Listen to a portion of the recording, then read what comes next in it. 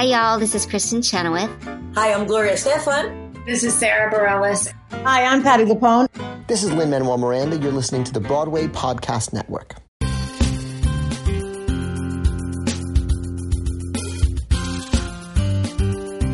You're listening to Stagecraft, Variety's theater podcast, bringing you behind the scenes with the stars and creators of the hottest shows on Broadway and beyond.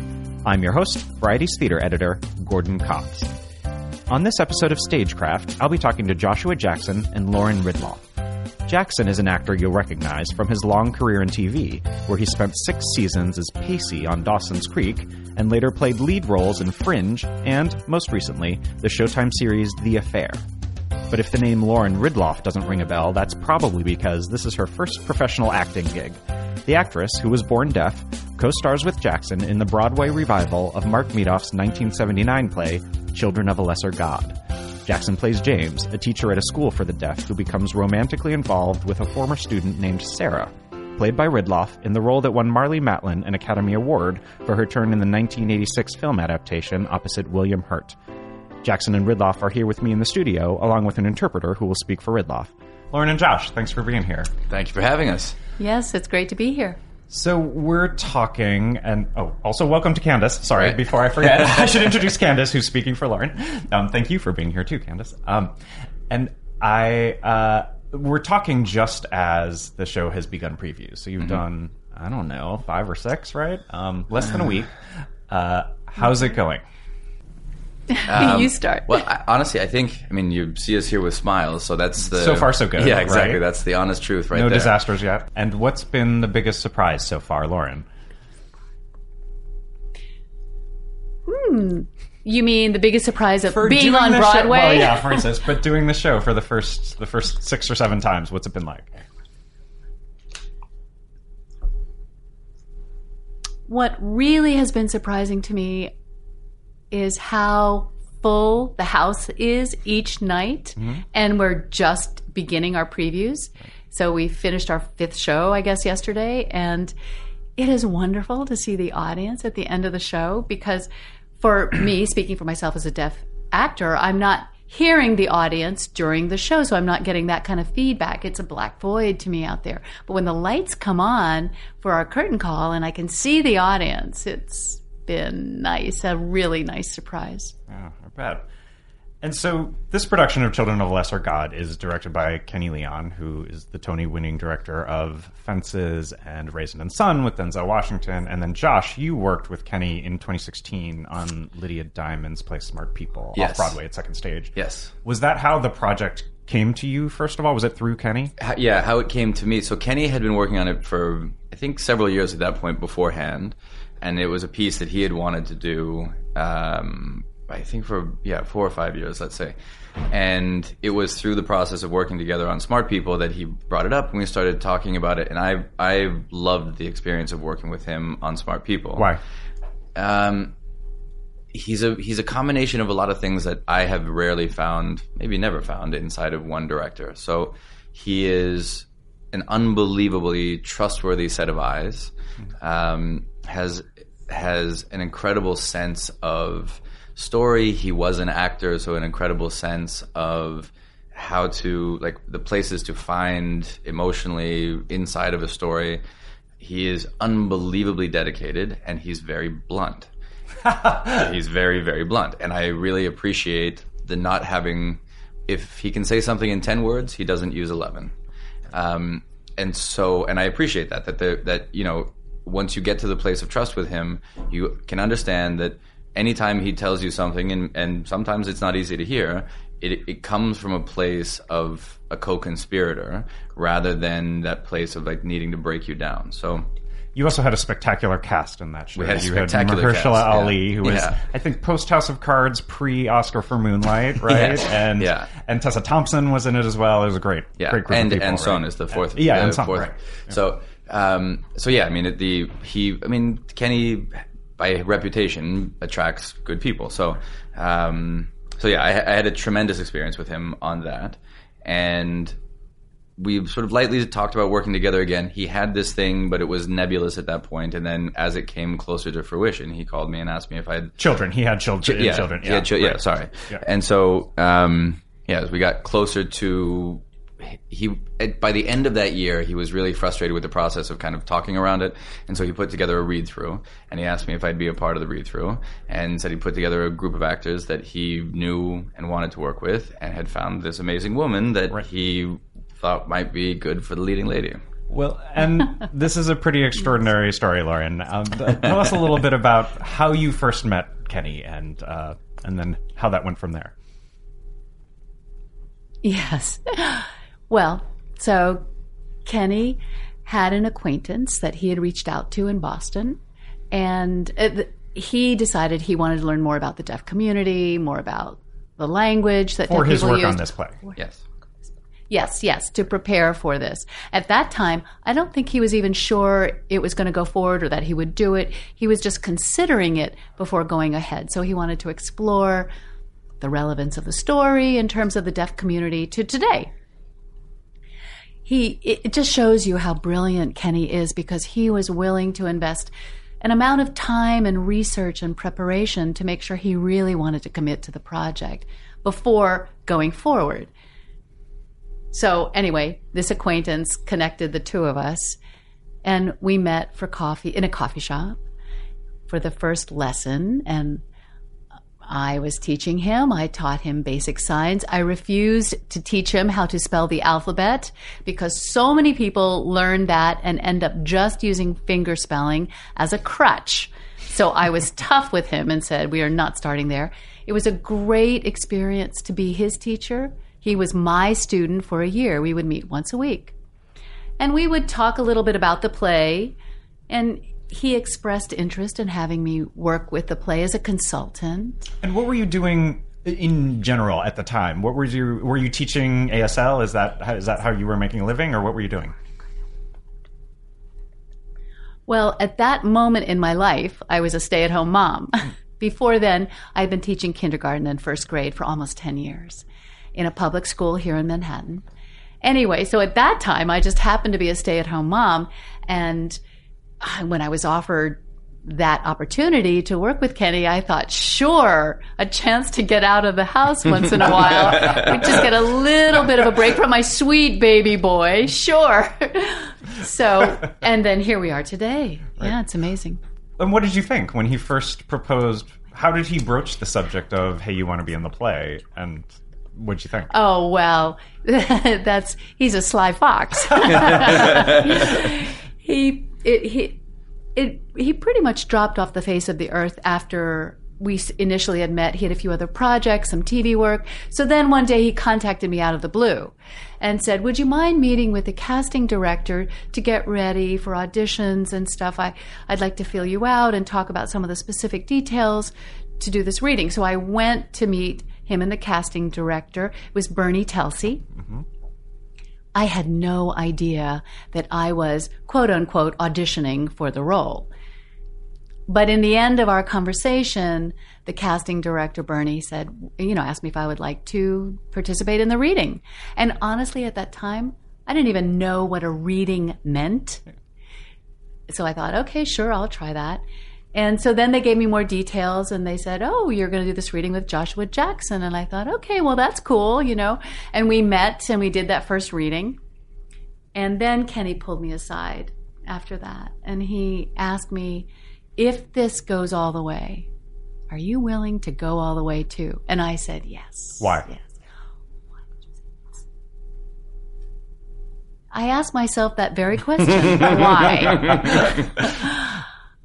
I wanted to, because it shows that it's important to me. I think Children of a Lesser God is a classic story.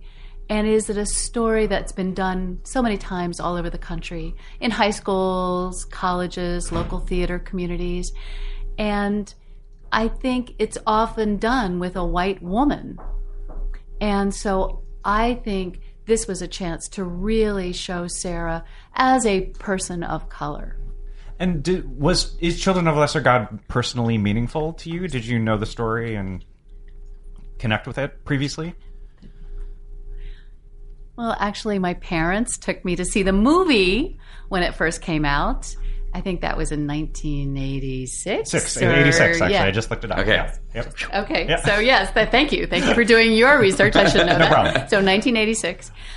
I think I was 8 at the time, but it was the first time I saw a deaf woman not speaking on the big screen using sign language in American Sign Language. And at that time, I couldn't even understand everything she was saying because I had been grown up using signing in English order. And I am so thankful to my parents because it looked so beautiful on that screen and I was seeing someone like me. So for me, it's a personal, meaningful experience.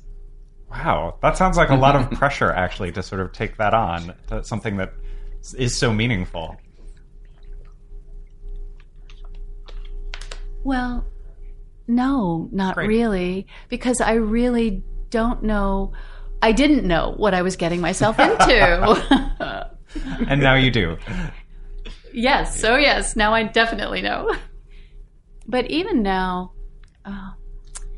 as long as we are telling the story truthfully, that's the buzzword in our rehearsal room always with Kenny. He just keeps reminding us that we are here to tell the truth and to be truthful. And in our telling of the truth, that takes all that pressure off, I think, because if we can find a way with Josh and with all the other actors there to share the truth with everyone watching us, how can we go wrong? How is Josh's sign language? Josh, how is it? Okay, I know that. No, I'll tell you. Josh is new to signing, so he is a new signer, but he is so natural. I think that deaf people that grow up, we meet so many people who don't sign well, and so we develop this sixth sense about a person. Do you have it? Are you going to be able to learn it? Or there's no hope for you. Sorry. So we develop that. But with Josh, I really will say from the first time I met him, I knew he had it. I was never worried. Kenny made the right choice. Right. And so you did it last summer at the Berkshire Theater Group. Mm-hmm. And what did you learn about the play doing it there? What was it? What were the takeaways from that for you? Josh? Well, that it worked. That's the first time I had the chance to do it. And the process of rehearsal was such a tremendous learning curve for me. Did you know the play, Josh? I knew the play. I had also seen the movie when I was a kid, but truthfully, I only remembered it vaguely. And I think that the only time that I had seen the play was when I was in high school. I don't think it was a high school production, but I think it was a play in Vancouver, done at a very small playhouse. And so I didn't know it that well, and I hadn't seen it done at a high level. And truthfully, it wasn't until we did the first read-through, because even the reading of it is difficult for a hearing person, or a speaking person, I should say. Because the reading of it, because the translation of her signs is in English on the page, right. The reading reads repetitive, right? And it's maybe a failure of my own imagination, but as I was reading it, I was like, God, there's a lot of repetition in this play. Until we, of course, are doing it in the first read-through, and I'm like, oh no, dummy. She's signing the other half. Right.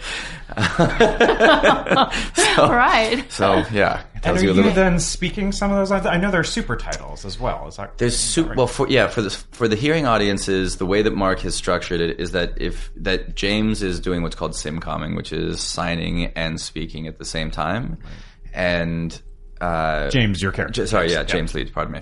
And then in the times that he's not directly translating Sarah's signs into just repeating what she's saying, or interpreting what he's saying through his own response, implying what she's just signed, he is speaking in her first-person voice.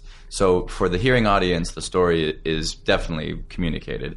And then the super titles, I think, bring in in the places where the play is not specifically designed for a deaf audience, the super titles bridge that gap. Because we don't put any of Sarah's dialogue, and I don't think actually any of the signed dialogue, into the supertitles. It's only the spoken English that's in the supertitles. Right. Oh, okay. It's built into the set, right? It's not a scroll that lives on top. That is something outside. That is not. It is an integrated, thought about from the moment that the play started. Like it is a part of our play. And Lauren, for you stepping out on stage for the first time, what was it like? Did it come naturally? Were you nervous? What was the experience like for you? On the stage in the Berkshires, it wasn't really the first time ever being on stage. I was comfortable being on stage, but I had never been a professional actor. I'd been on stage for other reasons, public speaking, small things that I had experienced. So for me, it was such a challenge. It was scaring. That first reading was so scary. What the play was asking for me, particularly at the end, it was really a challenge, and I had to face some of my own emotional demons. My own demons. No, well, I don't want to go into all the specifics. You have to come see it. Yeah, no, of course. But I just mean, do you mean emotional challenges? Is what in terms of? Yes, definitely, partly my emotional challenges, but also even my own values.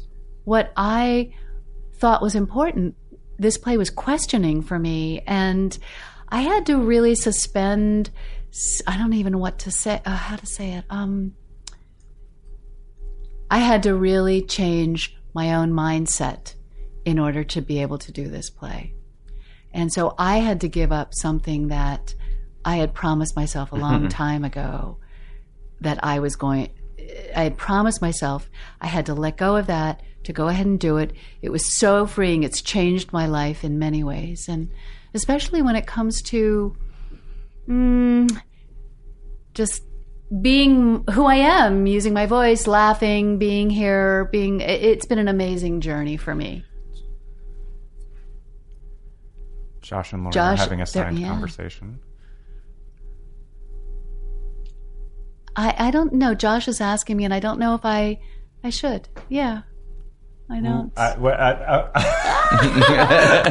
They just had a conversation that I didn't understand. Sorry, not to cut you out like that, but I just wanted to ask her a private question. I like that. Yeah. No, I like it. It's good. And so this production is set at the time it was written. Is that correct? In sort of the late 79? Ish. Ish. Right. Yeah. Why was that decision made? Was there any thought of updating it to now?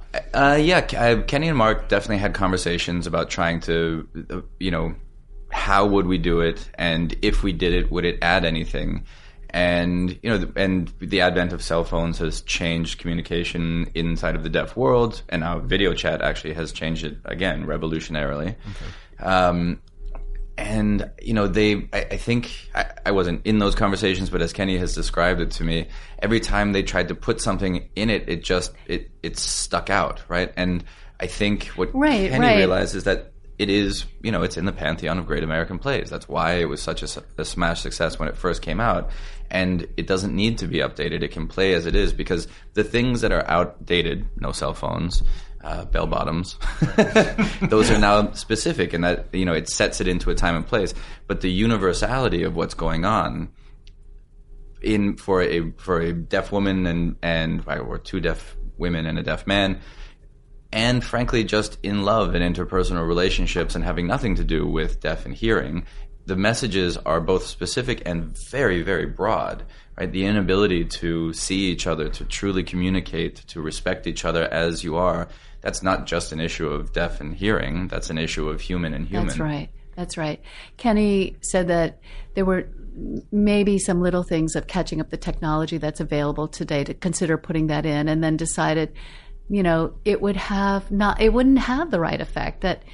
That phone scene that we have in the play where James is frustrated trying to interpret for Sarah, if we tried to modify that to a video relay service, what deaf people use today, the whole point of the scene would be lost. We'd have to get rid of the scene. And the point isn't technology. The point is James leads and Sarah's human connection, and that is timeless. And we have a hard time listening to each other always. Doesn't matter if you're deaf or hearing.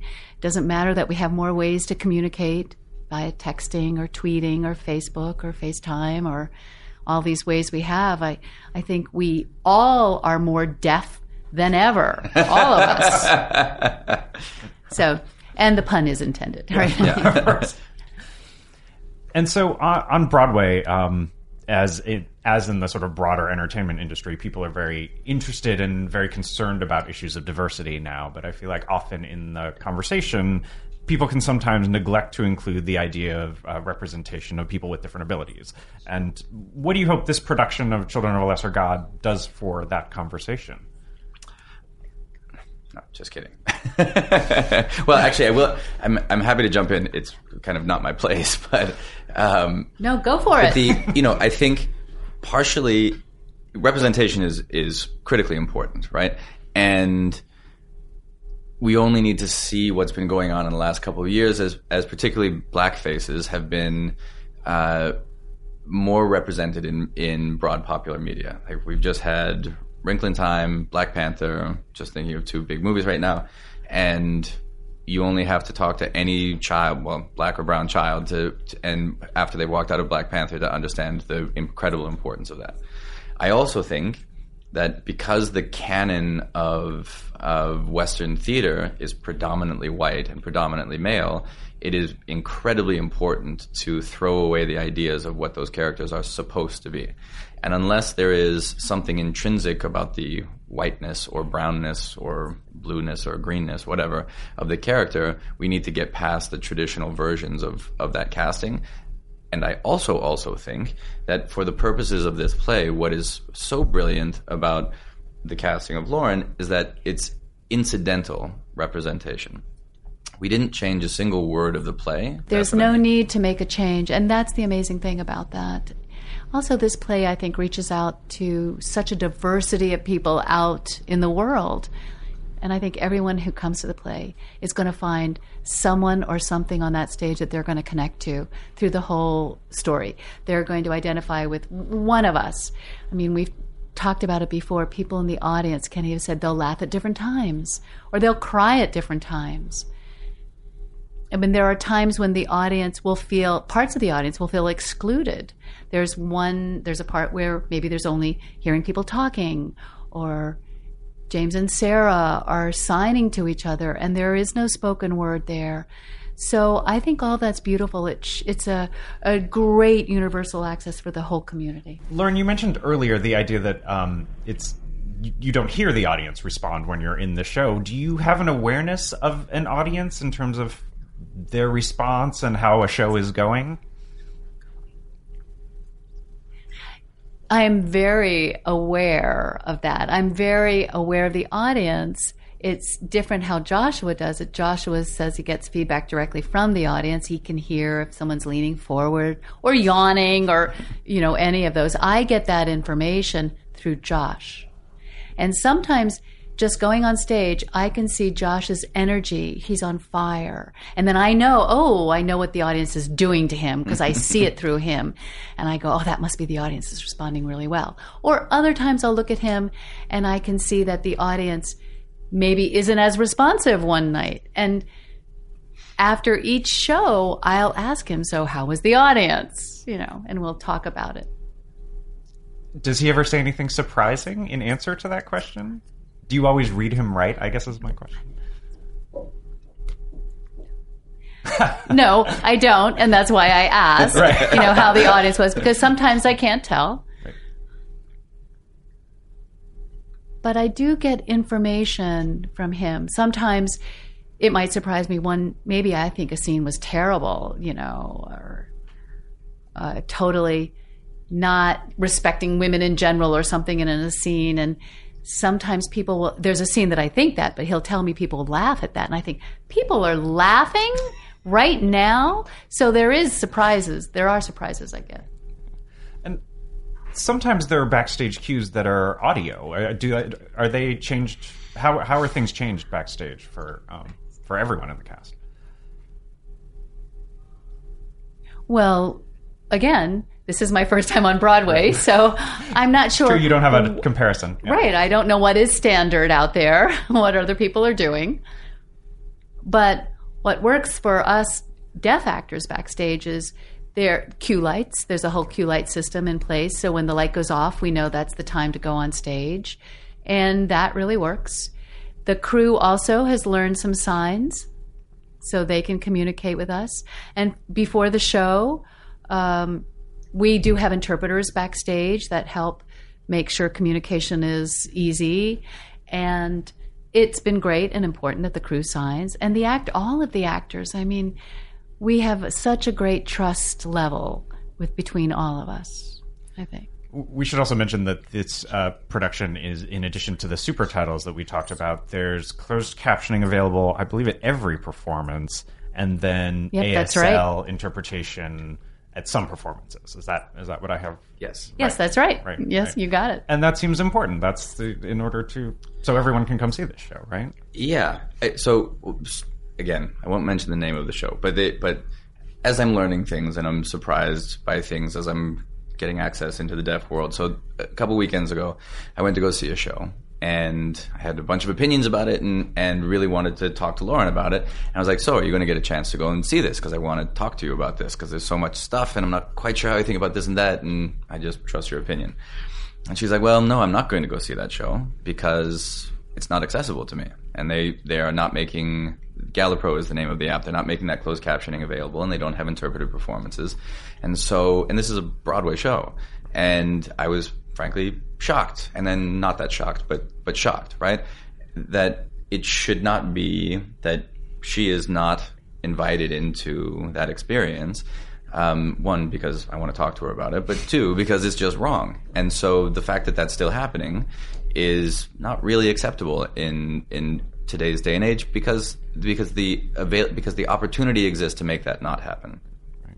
And not every show needs to use super titles. It's a design element for us. It adds to our show, but there's no excuse for the deaf community for not having the Galapro app or some other level of accessibility. It would be as though it would be like not having wheelchair spaces in the theater anymore, and not allowing anybody who wasn't ambulatory to not be invited into the stage. And so it's just not acceptable in the modern world to not, particularly for a Broadway show where there is the money and where there is the time and where there is the scope, to not make shows accessible to deaf, but also to every community as much as possible. And then actually, Lauren said something I hadn't even thought about, which is so very true, that a huge part of the not deaf but hard of hearing community now is baby boomers. That as they age out and retire, that their hearing is diminishing, and so we're excluding that audience as well. And that's just silly. That's right. And I think that it's such an easy fix. It's such an easy problem to solve.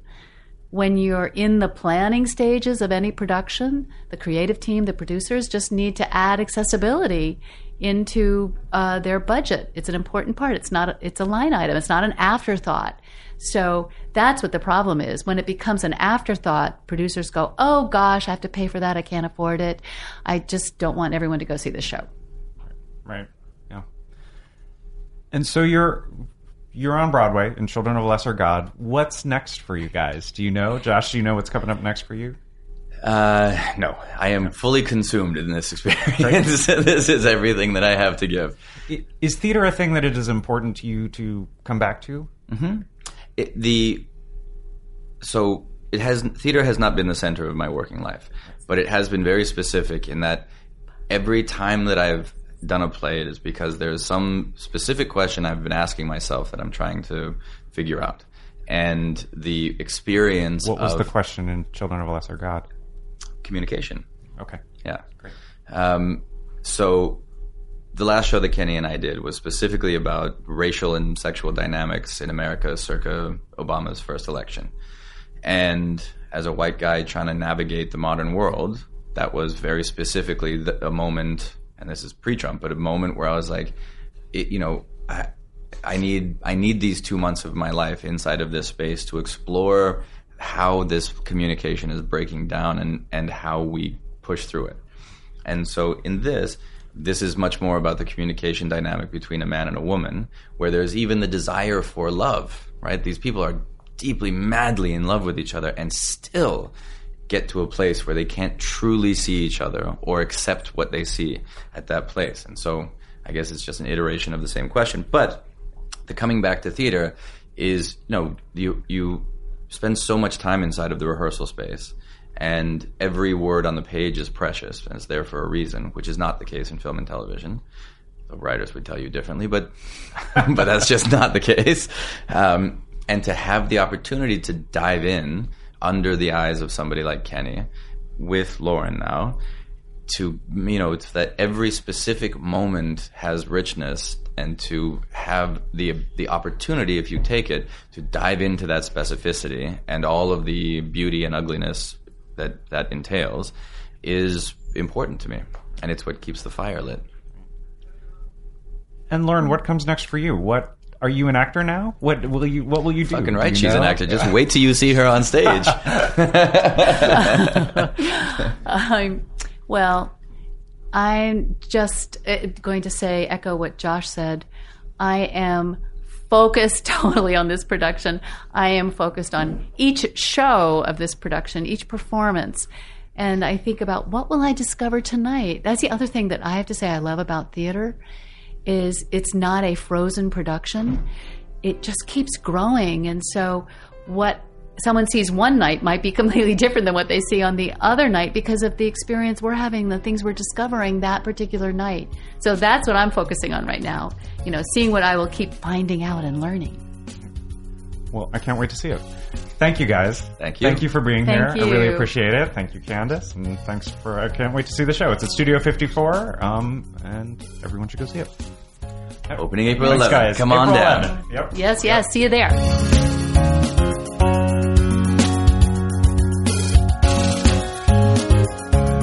That was Joshua Jackson and Lauren Ridloff, the stars of the Broadway revival of Children of a Lesser God, now playing at Studio 54. On the next episode of Stagecraft, I'll talk to Lynn Nottage, the two-time Pulitzer winner whose latest play, Malima's Tale, is now playing off-Broadway. Until then, see you at the theater. Have you ever wondered how your favorite performer actually feels? Well, here's your chance. Welcome to The Quiet Part Out Loud with me, Bobby Steggert, Broadway actor and now a therapist to a whole host of Broadway creatives. Part interview, part therapy, this is not your typical podcast. We'll go right to the heart of things with some of your favorite artists, what they still struggle with, what lessons they've learned, what they haven't figured out yet. There's enormous power in saying the quiet part out loud. Are you listening? Hey, it's Leslie Odom Jr. here on the Broadway Podcast Network to tell you about the Rise Theater Directory, a program of Maestro Music. Rise is a national online resource designed to connect and empower backstage and administrative and creative theater professionals from underrepresented backgrounds.